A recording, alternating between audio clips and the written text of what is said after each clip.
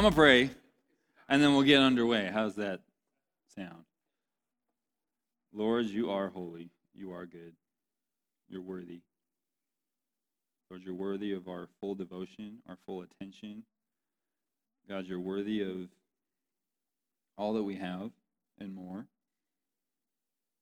And Lord, as we seek your face, you draw near to us. God, thank you that you're not a God who hides himself in a way that we can't find you. You like to play hide and seek with us. But you always let us find you. You're never impossible to find. Lord, I pray that we would understand you a little bit more today and understand ourselves a little bit better and what you expect of us and want from us. In Jesus' name, amen. Almost 18 months ago, COVID changed everything. You guys know that?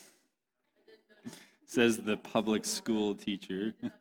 Still has to be mandated to wear a mask at work. If you don't know, something's wrong. I know. Almost 18 months ago. Guys, that's a long time. But it's also not a long time. But a long time for something like that, right? It does feel longer. It changed people. Changed our nation. Changed the church. Like, really, it did. It changed the church. Some churches for worse, some for better. Because it changed some people for worse and some people for better. You can argue all day long whether it changed our nation for worse or better. We're still dealing with this today, right? As Stuart well knows, right? But here's the big question that's been asked, and it was asked less than a year ago. Is the church essential? Is it? It was debated all the time, right? Church is essential. No, it's not. They're not. The church isn't necessary for this. And you have your own thoughts and opinions about it, probably. I'm sure most of us, if not all of us, would probably argue, though, that of course the church is essential. Of course the body of Christ is essential to humanity. Without us, they don't hear the word of God, right? They don't hear the gospel. They don't, like Paul said, how will they hear if nobody tells them, right?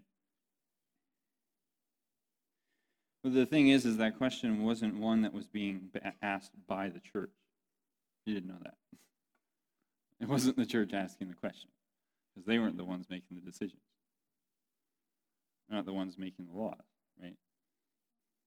It was the ones being asked by those who are arguably not the church, but not the church as in an institution. But it was still asked about the church. You ask all of us here on staff, we're going to say, yeah, we're essential. Of course we're essential. Why would you even ask that question? Right, Katie? But here's the thing. Our answer isn't the one that matters. Our answer isn't the one that makes the decision. It's the masses, really. That's the general consensus of our nation, of our governments, is the one that decides it, right? Some of you here know who Michelle Hebert is. Who does not know who that is? Raise your hand. There's a few of you. She was the youth pastor here for a year before I was here. A really good friend of ours. She just moved away to be a doctor in California. They need them. We need them too, though. They really need them, though, especially godly ones. And really good friend of ours. There's several times she'd come over to our house while she's here, and we'd have conversations, sometimes way too late, as many of you here have attested to with us too. Anna's laughing. But, yeah, during this whole questioning of is the church essential, yes or no, should the church close their doors? And if they do, how soon should they open them? She was over having conversations with us. And we were discussing this, and she made a really good point. Her statement was, and I can't quote it exactly because it was like a year and a half ago. But essentially she was saying, if we as a church are not considered essential to our society, why? Why is that? We should ask ourselves that. And it should be something that alarms us and should bother us, not in a sense of, how dare you say we're not essential? But it should upset us in the fact of, how did we let it get to that point? How in the world did we let it get to a place where our own society says we don't need you anymore in the midst of crisis? We don't need you anymore when the crap hits the fan. I can say crap because you guys are young adults. But it should upset us, right? I mean, she made a good point that so much of the church, the evangelical church in particular, was like, how dare you close our doors? But it should make us take a step back and go, why has it happened? It got to this point because of us. It got to this point because of the church. In particular because of the lack of the church in community. A lack of the footprint of the church in society making a difference. Them saying, you're not that important to us. We can do it without you. And that should upset us. That should bother us. Why are we lumped with movie theaters, shopping malls, and gyms, and golf courses as to when they should close their doors and when they should open? Right? We should be lumped with the food bank, the hospitals, right? In light of the scripture, and when you read the book of Acts and you see what the church was doing, we should be in the same area as those groups, right? Those institutions. But we weren't. And why is that? Interesting thing, Barna Group, I don't know if you know this statistics study group. They do a lot of questionnaires and surveys in regards to the church, what people think of the church within and outside of the church. They do a lot of really good studies. And they do a very professional job of them too. And they've come out with some books, if you guys have never read them. You Lost Me is one. That one's a really good one. I recommend all of you guys read it because it's about our age group's perspective of the church. There's another one called Unchristian, which is also the perspective of our age group that's outside the church, viewpoint of the church, which is also an important thing to take note of, right? It's important what those people think of us. You know, take it with a grain of salt, of course, right? But their opinion is one that we should think about. And we should go, why do they feel that way?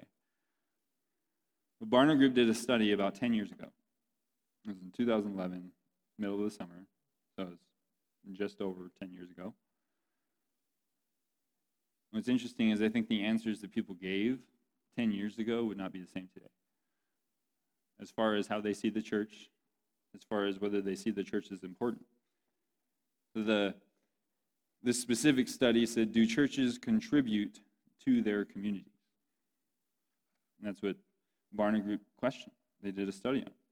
The nationwide study shows that 3/4 of U.S. adults believe the presence of a church is very or somewhat positive.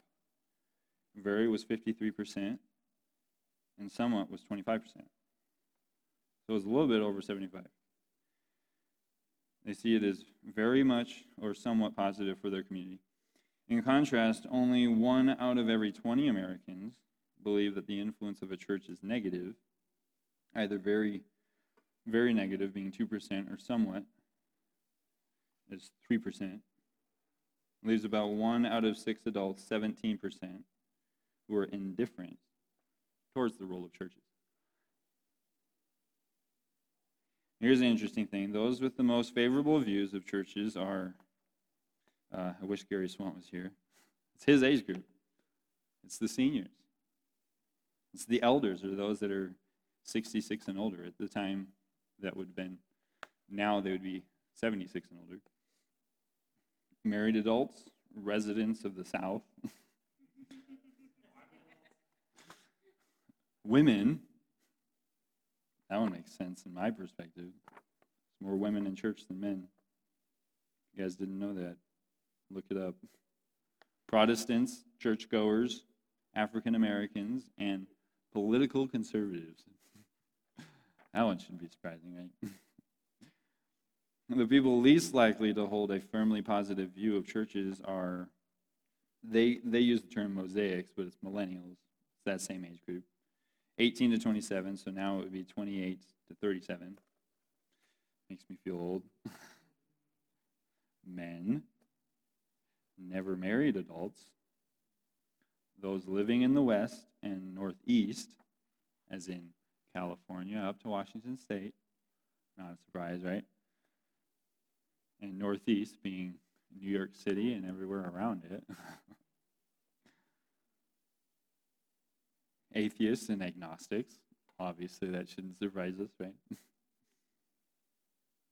Unchurched adults, political liberals, and those not registered to vote. I thought that one was interesting. However, with the exception of atheists and agnostics, a majority of every key demographic group studied believes that churches have a generally positive influence on their communities. That was 10 years ago, guys. And I might email them this week. I would really love them to do this study post-COVID. And I'm not saying that because I necessarily think that the negativeness would go up, but I think just the passiveness, those that just don't really care, they have a neutral sense of what they see the church as in the community. Sure, I guess we could use them, but there's other things that do the same thing without Jesus, you know. I feel like the indifference towards the role of churches has probably gone up considerably. It was 17% before. I wouldn't be surprised if it was close to half now. I mean, think about it.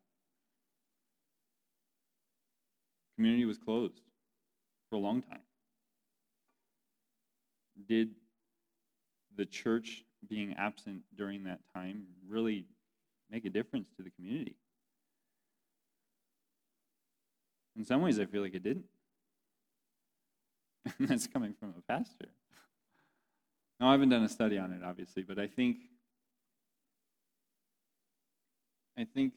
the fact that we were deemed as non-essential should mean something in light of this study. And we weren't seen as essential anymore. One interesting thing that Tim told me today, actually, was that the largest exodus of the church in the last year was millennials. It was young adults. They took an exit. They left the church during COVID, and they said, I don't need to go back. I'm doing church plenty fine by myself, and they never really missed me. They didn't really do anything for me. I mean, the list goes on of questions and answers that we would think that they probably have. But hey, what are we? We're a young adult ministry, right? And granted, millennials, the age is getting older and older as it goes, right? Anna's a Gen Z, right? You're one of the, I think you're one of the older ones, right? In the generation. That's who's coming into the young adult world. And they've made an exodus from the church, so what do we got to do? We got to go find them. We got to go where they are, right? I love the sermon that Tim preached last time, which was 2 Sundays ago. We got to go fishing. We got to go find our fishing hole. Where are they? And go get them. Because they're out there, right? They're in the community. We got to go look for them. I don't feel like this is surprising as far as the millennials being a large exodus from the church, as well as just the understanding of the church is different now. And the church being considered not essential anymore by society. And I don't think it's something that should be surprising to us, but it should be alarming. It should be something that concerns us as a means of, what am I doing? And how can I do different? What can I do to change that? Because I don't think 20 years ago, 30 years ago, maybe even 10 years ago, based off of this study, the church would have been seen as not essential. 75% of people had a positive or somewhat positive view of church in the community, right? It should make us think, what do we need to do differently to change that perspective of how the church is seen by the world today? Now, obviously, there's negative views people are going to have of the church, right? Jesus said, if they hated me, they're going to hate you, right? It wasn't necessarily every single person is going to hate you, though, right? There's going to be negative viewpoints. People are going to see the church as very negative or somewhat negative. But those that are indifferent about it, we should want to change their perspective, right? As well as those that see us as negative. They can change too, right? But James chapter 2, verse 14 through 17. This is in the NIV. It's the first one I got up there. It says, "What good is it, my brothers and sisters, if someone claims to have faith but has no deeds? Can such faith save them? Suppose a brother or sister is without clothes and daily food. If one of you says to them, 'Go in peace, keep warm and well fed,' but does nothing about their physical needs, what good is it? In the same way, faith by itself, if it is not accompanied by action, is dead." Well, who here? Thoughts and prayers. Sending prayers your way. Yeah. Good vibes don't do a thing. When somebody is stuck in their home, starving and naked, and maybe doesn't even have a home, right? What good does it do? Yeah. It's a vibe. Whatever. That's why we're not called a vibe. That's all I got to say.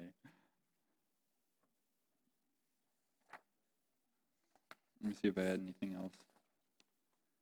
A couple findings in regards to this study that was put together by the president of Barna Group. I'm trying to remember what his name is. David Kinnaman says, churches are not thought of as contributing to civic enhancement beyond poverty assistance. Most people do not connect the role of faith communities to civic affairs, particularly local efforts like assisting city government, serving public education. Only a few in the church, in the schools, right? Do you feel like a minority? It's a problem. Serving public education, doing community cleanup, or engaging in foster care and adoption, and so on. How many of you have heard complaints about the foster care system and how horrible it is and how awful it is? How many of you have heard those complaints come from the church? How many of you heard complaints come from people that aren't in foster care and aren't helping? You know what I mean? What can we do different? And there was a time where babies were left at the doorsteps of churches. It's not done anymore. Instead, they just get rid of it.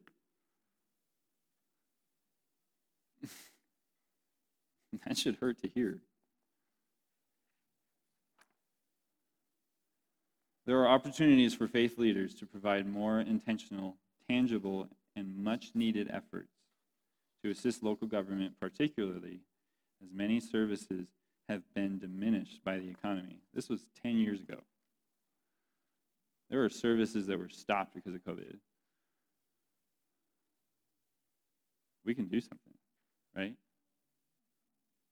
Services at the YMCA were stopped, right, Mary? There are other things in the community that were stopped, assistance stopped, that the church can step in and say, hey, we'll take care of you. We'll help. Go talk to Tim about this stuff. I'm telling you, if you guys invade his office, he'll hear it. He'll hear you regardless, but if there's person after person or a flood of people that come to him, we'll be like, I'm sorry? Yes? Yeah, he will. That's what he does. And I personally, I agree with it in a large way. Because he's like, I'm all about it. I'll help. I'll jump on board with you, but you shoulder it. You do it. Because what? That's what Jesus tells us, right? We see a problem and we're like, Jesus, why haven't you done something about it? And he goes, I don't know. Why haven't you? Why haven't you done something? God, I don't want to be here. There's all these issues here. He's like, that's exactly why I placed you there. Change things. Make a difference. Help your community. Another point that he found out was introducing people to a transformed life in Christ is rarely perceived to be an act of community service. Which, by the world standards, obviously that should surprise us, right? But here's the interesting thing. There seems to be a disconnect for most Americans between serving the community and helping individuals find their way to God through Christ. Ministry-related goals such as teaching the Bible, introducing people to Christ, and bringing people to salvation are infrequently viewed as a primary way to serve the community. Even among many churchgoers, contributing positively to the community is perceived to be the result of offering the right mix of public service programs. Yet this seems to miss an important biblical pattern. You change communities by transforming lives. You take the gospel out of it, it's just a humanitarian project, which really doesn't change lives. It just puts a Band-Aid over a festering wound of sin, really.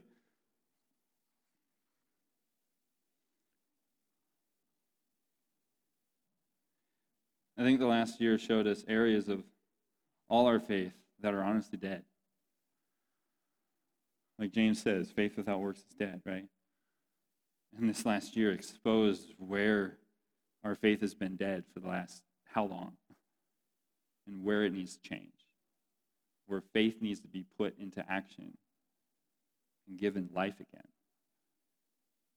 I preached a sermon a while ago to the youth that God wants to breathe life back into what's died, back into the things that are dead in this world, in our lives, in our church, in our communities. He wants to do it through us, largely. To show the world God transforms lives. And it's through him that makes a difference.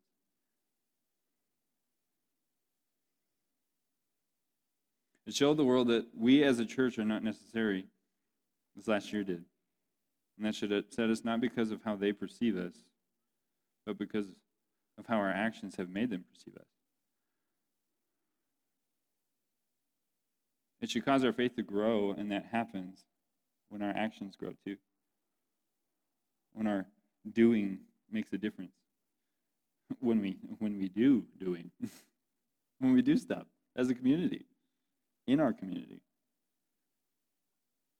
It happens when we move closer to who God called us to be.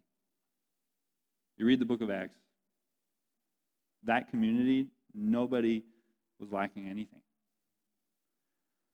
They just be on their way to basically their equivalent of church. They're just heading to the temple. Some guy's sick, asking for help. Just somebody laying lame on the side of the street saying, "Can you help me? I need money." And you say, "Money I don't have. What I do have I give you. Get up and walk." Blew the minds of everybody there. Guy went into the church, which was the temple at the time, praising God. People knew who he was because he'd been doing it for years. They're like, "I know this guy." There's people in the community I know that walk the streets because I've seen them for 4 years now doing it. And if they looked totally in their right mind, cleaned up, changed, transformed life here in the church, it would blow people's minds. Because they go, "I've seen that guy walking around. Seen him sleeping on the side of the street. Seen him over at the town pump on Montana Street causing a ruckus."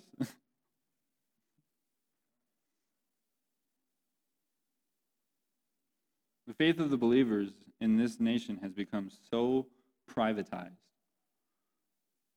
I think that's the main culprit with the problems of the church today in America. 1 John 3:16 through 18. John 3:16 is good. 1 John 3:16 is too. It says, "By this we know love." I really like this chapter, if you didn't know. It's where I got the name for the ministry. "By this we know love, that he laid down his life for us. And we ought to lay down our lives for the brothers. But if anyone has the world's goods and sees his brothers in need, yet closes his heart against him, how does God's love abide in him? Little children, let us not love in word or talk, but in deed and in truth." This is a really interesting article that I came across this week. And it comes from the Gospel Coalition. I don't know if you've ever heard of it. There's some of them that are pretty Calvinist, but I went to Tim and talked to him about it. He said, "I've never seen any articles that are pretty Calvinistic from there. But some of the people are. But I think they have a lot they can teach us, a lot we can learn from. You can be saved a Calvinist. I just don't agree with you." And we can debate that another time. But this guy, Brett McCracken, I love that name. McCracken. "What's cracking, McCracken?" That's what I tell him if I ever met the guy. But he had a really good article on, and this came out May 22nd, 2020, last year, right in the midst of churches closing and when are they going to open back up. And I think he's from California, which they were really dealing with some craziness. But here's some stuff that he had to say. "Church as nice to have, but in no way necessary. When I saw my governor's announcement," this is him saying this, "that church gatherings won't resume until stage 3 of California's reopening, I was sad. Not because I dispute the high risks such gatherings pose, but because it underscored how low priority church-going has become in contemporary Western culture. In California, churches are in the same reopening category as nail salons, gyms, movie theaters, which are nice to have luxuries we can presumably live without for a prolonged season. Churches are lumped in with entertainment options. Good for people who like those sort of things, but by no means essential for human and societal flourishing, and certainly not worth the potential risk. It's telling that our society has decided we cannot live without essentials like liquor stores, marijuana dispensaries, and golf courses. Golf courses open sooner there, which I understand, like, yeah, sure, there's a lot of space. They're not feeding the sick. Sorry. But we can live without physical church gatherings. That's what was perceived.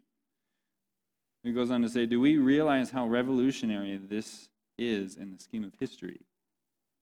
Mere decades ago, the role of church-going in society was so central in day-to-day life, so fundamental to the well-being of both individuals and communities, that it would be unthinkable to relegate church gatherings to non-essential status. That we have come to see embodied church gatherings as non-essential speaks to a few dynamics that the COVID-19 pandemic didn't create, was exposed. It revealed it about the church in the way the church is seen already. These dynamics were not imposed by some external anti-Christian boogeyman. In many cases, they are dynamics perpetuated by Christians themselves. That's the sad part.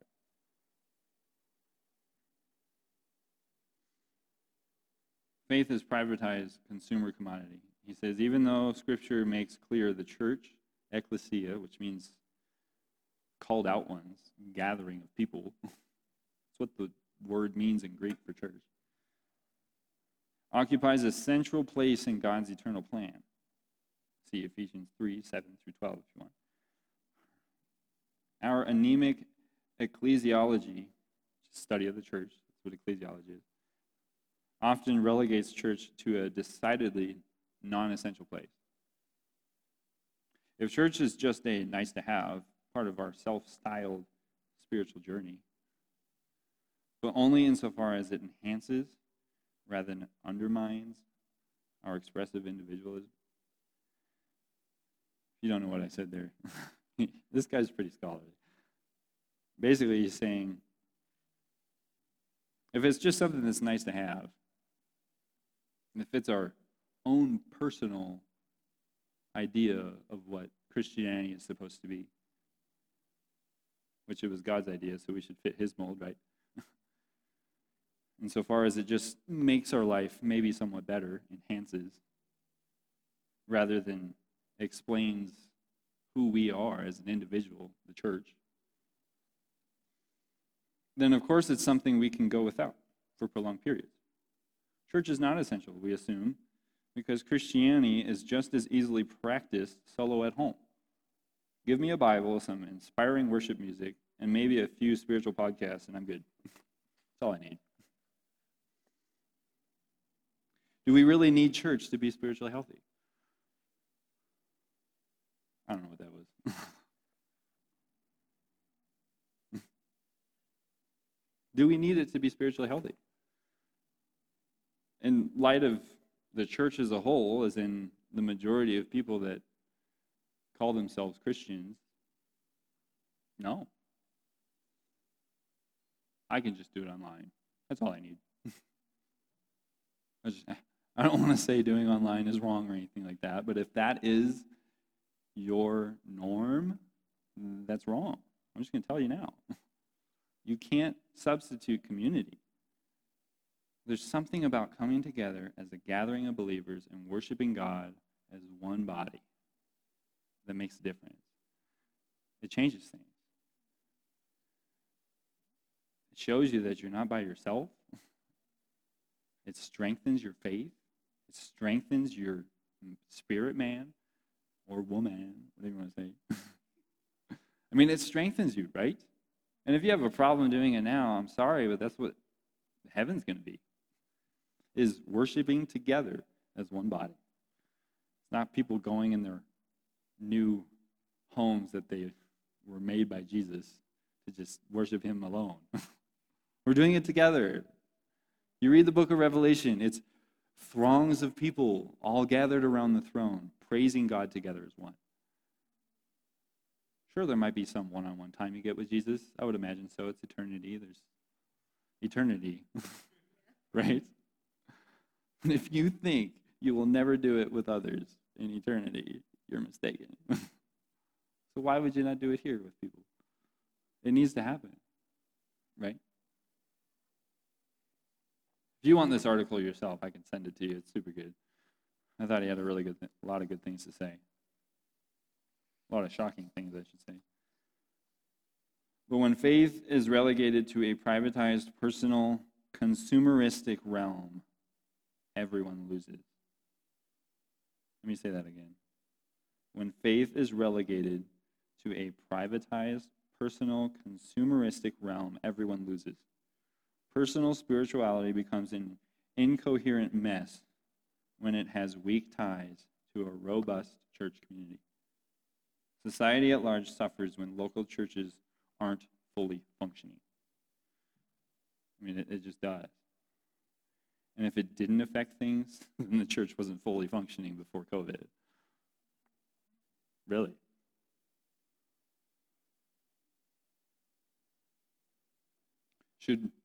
Shouldn't we show we are essential rather than just saying we are? I love that when I read that. I'm like, that's a mic drop right there. Shouldn't we show the world we are essential instead of just saying it? Because the way I feel is when the church was saying, we are essential, stop closing our doors, they were saying, prove it. Show me. Show me you're essential to us because you haven't been for decades. That should break our heart, right? Show me you matter to us and that I matter to you. Because the way I feel is, I don't.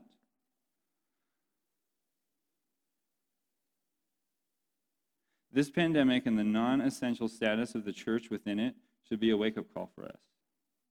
Does the world miss churches when they are taken away? Do they? Does the world miss churches when they're taken away? Do Christians themselves feel a gaping hole in their faith when the local church is missing? Recognizing that the ecclesia, church, called out ones, is God's idea, Matthew 16, 18, and 19, and the central part of his mission. How can the church reclaim a position in society that is perceived by everyone, believers and non-believers alike, as more essential than not? You guys should read this article. Here's the last thing I want to share from it. And he says this, and I really feel the same way. I also hope this season shows us that privatized, consumeristic spirituality is not enough. Not for individuals and not for society. We need more than just me and Jesus faith. You guys believe that? We need more than just me and Jesus faith that has little bearing on the world and gives us little incentive to leave the house. We need faith that is rooted in strong serving, multiplying local church communities. The sort of faith that makes such a difference in its tangible presence that everyone notices and laments its absence. Oh. I share all this to get you guys to think. Think about your faith. Think about us as a ministry. Think about us as a church. How does our community perceive us? And does it alarm you? And granted, this is the church in America as a whole. We can have a different community. There's many people that have been prophesying revival is going to start here in Butte and spread throughout Montana and the rest of the nation. What is our role? What are we supposed to do? It's a huge question that takes a huge answer, right? I want to share a passage of scripture in Isaiah. And then after that, I want to share a song. Some of you have listened to it already. Caitlin shared it. But I listened to this song by Casting Crowns once in the last probably 500 times I've been in the car. Turned on the radio for once. Heard it on K-Love. But guys, I tell you, Casting Crowns, they're incredible. They really are. I know they get overplayed and all that stuff. But I've seen them in concert a few times. It's amazing. The presence of God is there. They're incredibly gifted and anointed. There's a grace on them. If you guys have been given an opportunity in the future to see Casting Crowns, take it. And take it as a worship session. That's what it is. It's amazing. So this passage in Isaiah, I want you guys to just close your eyes and listen. I'm going to read out of the New Living Translation. And I challenge you guys to read this in your own time. But this is The passage that God was really speaking to me in this last week, I mean, he's just like blown my mind every time I read it. And he was speaking to the nation of Israel and them losing their focus and their true sense of worship to God. And it's really powerful. So let me read it. Isaiah 58. It's the whole chapter, starting verse 1. It says, New Living Translation, shout with the voice of a trumpet blast. Shout aloud, don't be timid. Tell my people Israel of their sins. Yet they act so pious. They come to the temple every day and seem delighted to learn all about me. They act like a righteous nation that would never abandon the laws of its God. They ask me to take action on their behalf, pretending they want to be near me. We have fasted before you, they say. Why aren't you impressed? We have been very hard on ourselves, and you don't even notice. I will tell you why, I respond. It's because you are fasting to please yourselves. Even while you fast, which, let me tell you, fast to please yourself. Who does that?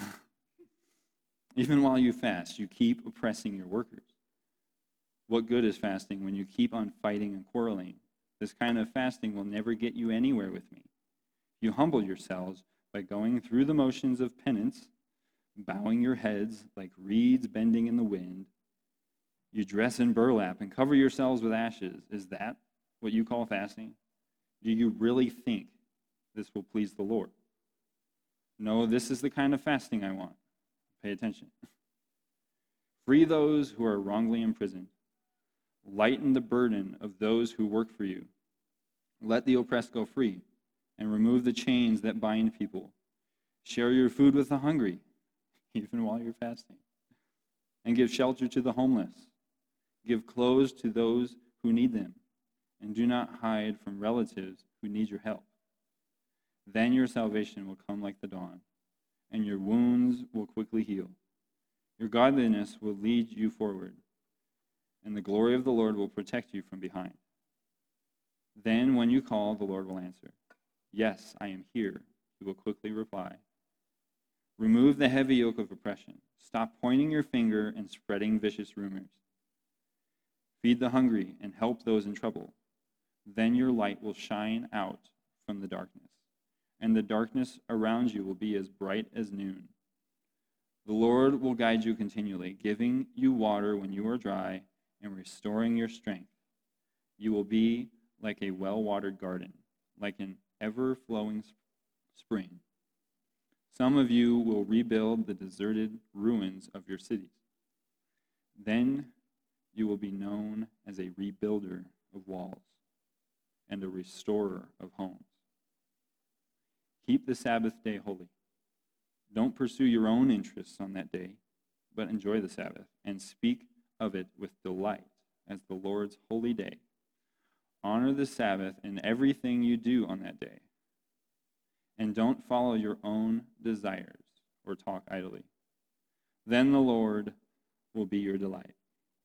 I will give you great honor and satisfy you with the inheritance I promised to your ancestor Jacob. I, the Lord, have spoken.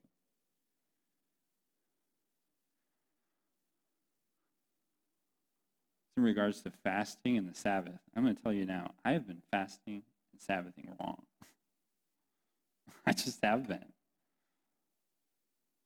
In particular, I like the last two verses especially. Keep the Sabbath day holy. Don't pursue your own interests on that day, but enjoy the Sabbath. How many of us have been doing that? Pursuing your own interests on that day.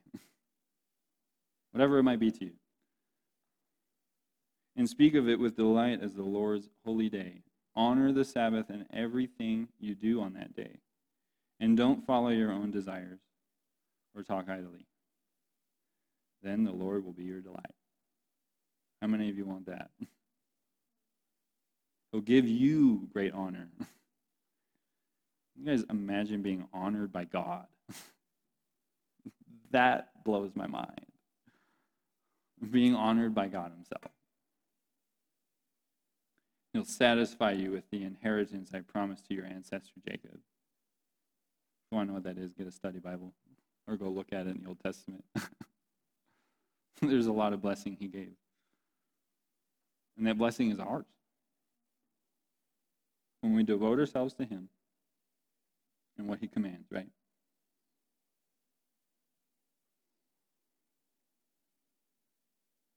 I think it applies beyond fasting. Fasting is like, you're a real Christian if you fast, right? You're one of those real ones. Daniel shows me up every week. It's so hard to fast with kids. Have to make their food. But I read this and I go, I'm supposed to be. I read this and I go, he says, what kind of fasting makes me impressed? It's you loving people. It's you impacting your community. And it should be more than just on fasting days that we do that, right? We should be doing that regardless. Well, the day we fast shouldn't be out on the street covered with ashes. Oh, Lord, I'm so hard on myself. Don't you notice me? No, he's not impressed by it. He just noticed a fool. But the fasting God desires. Is it really just the life he wants for us to live is to love mercy and walk humbly before our God. In the Old Testament, go look it up. Love justice and mercy and walk humbly before our God. It says in James that true lasting religion is caring for widows and orphans, or the oppressed. That's what they were seen as in the Old Testament. And keeping yourself unstained from the world. And one way we do that is changing the world. Because the world doesn't change itself, right? We're the difference.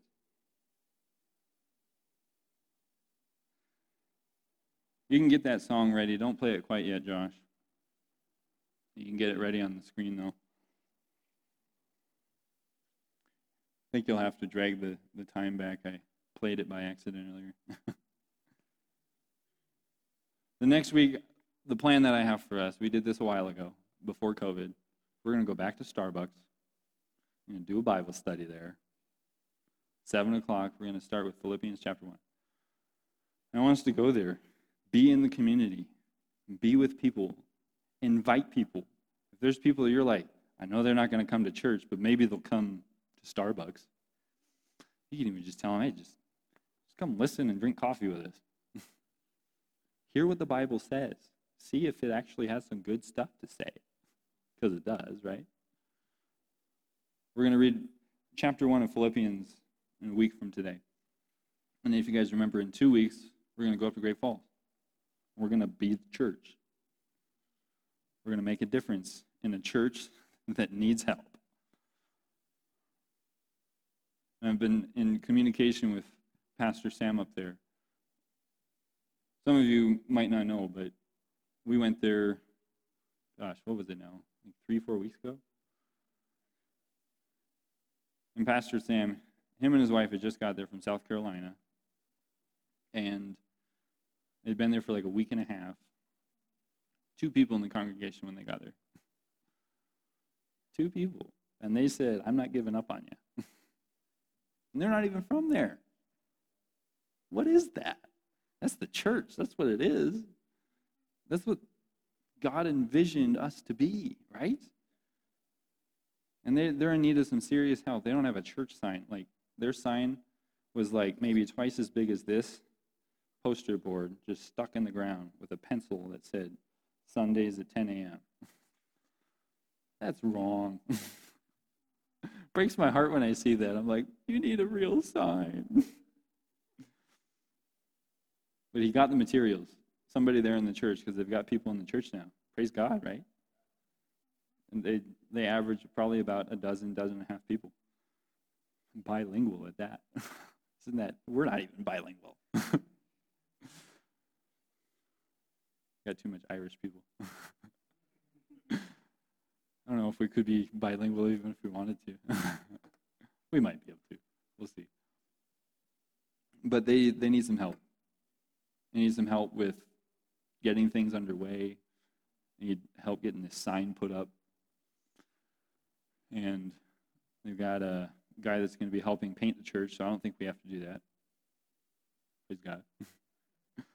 But we can do things. There's other stuff there. He's like, we got some shrubs that need to get gone. They're in rough shape. So I just want us to go up there and say, hey, what do you need? We're here. What do you want us to do?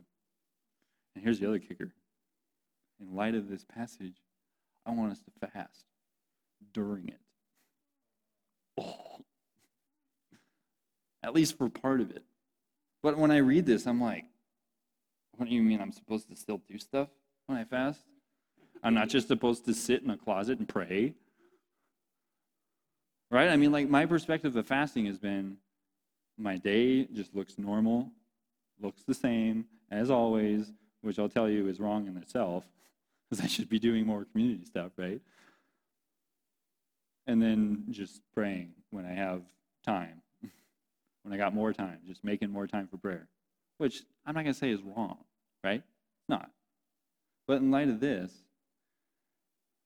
we're supposed to still be making a difference when we fast. Not telling the world, hey, I'm fasting. Look at me and how miserable I am. I'm skipping all my meals and going to my bedroom to pray. No, Jesus said when you fast, have yourself cleaned up. The world doesn't need to know you're fasting. They don't, because I do. And that's who you're doing it for anyway.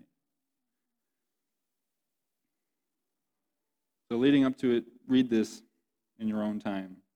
Isaiah 40 or 58. And then think whether we should do this or not. I'm going to talk to him, though, because they were wanting to, like, bless us with a meal and do a nice home-cooked meal and everything in the church for us, which I'm not opposed to. What's that? On 5 p.m. Friday to 5 on Saturday. So maybe we could just say, hey, do dinner for us Saturday. That's what I'm thinking. I'm thinking we can, our breakfast, our breakfast. That's why it's called that, because you fast all night. If you didn't know that. So I want us to do communion together and then do dinner together. That's kind of the plan. You sad? Because you'll be a Saturday and you'll be delivering people's mail. We'll miss you, Luke. Don't make yourself fall over during work, though. Here's the big key thing, and Daniel emphasizes it, and I know it to be true through experience. Drink water. Lots of it. We're at higher elevation, people, okay? And you might be like, nah, I've been here my whole life. Your body is greatly affected by the elevation and needs more water than usual because you live here. More water than most people. So you actually need to drink more water than the average person who's fasting in the rest of the country because of your high elevation.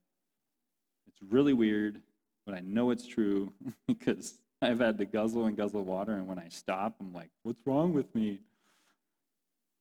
You stop drinking water today for only an hour. So drink lots of water if you're planning to do that.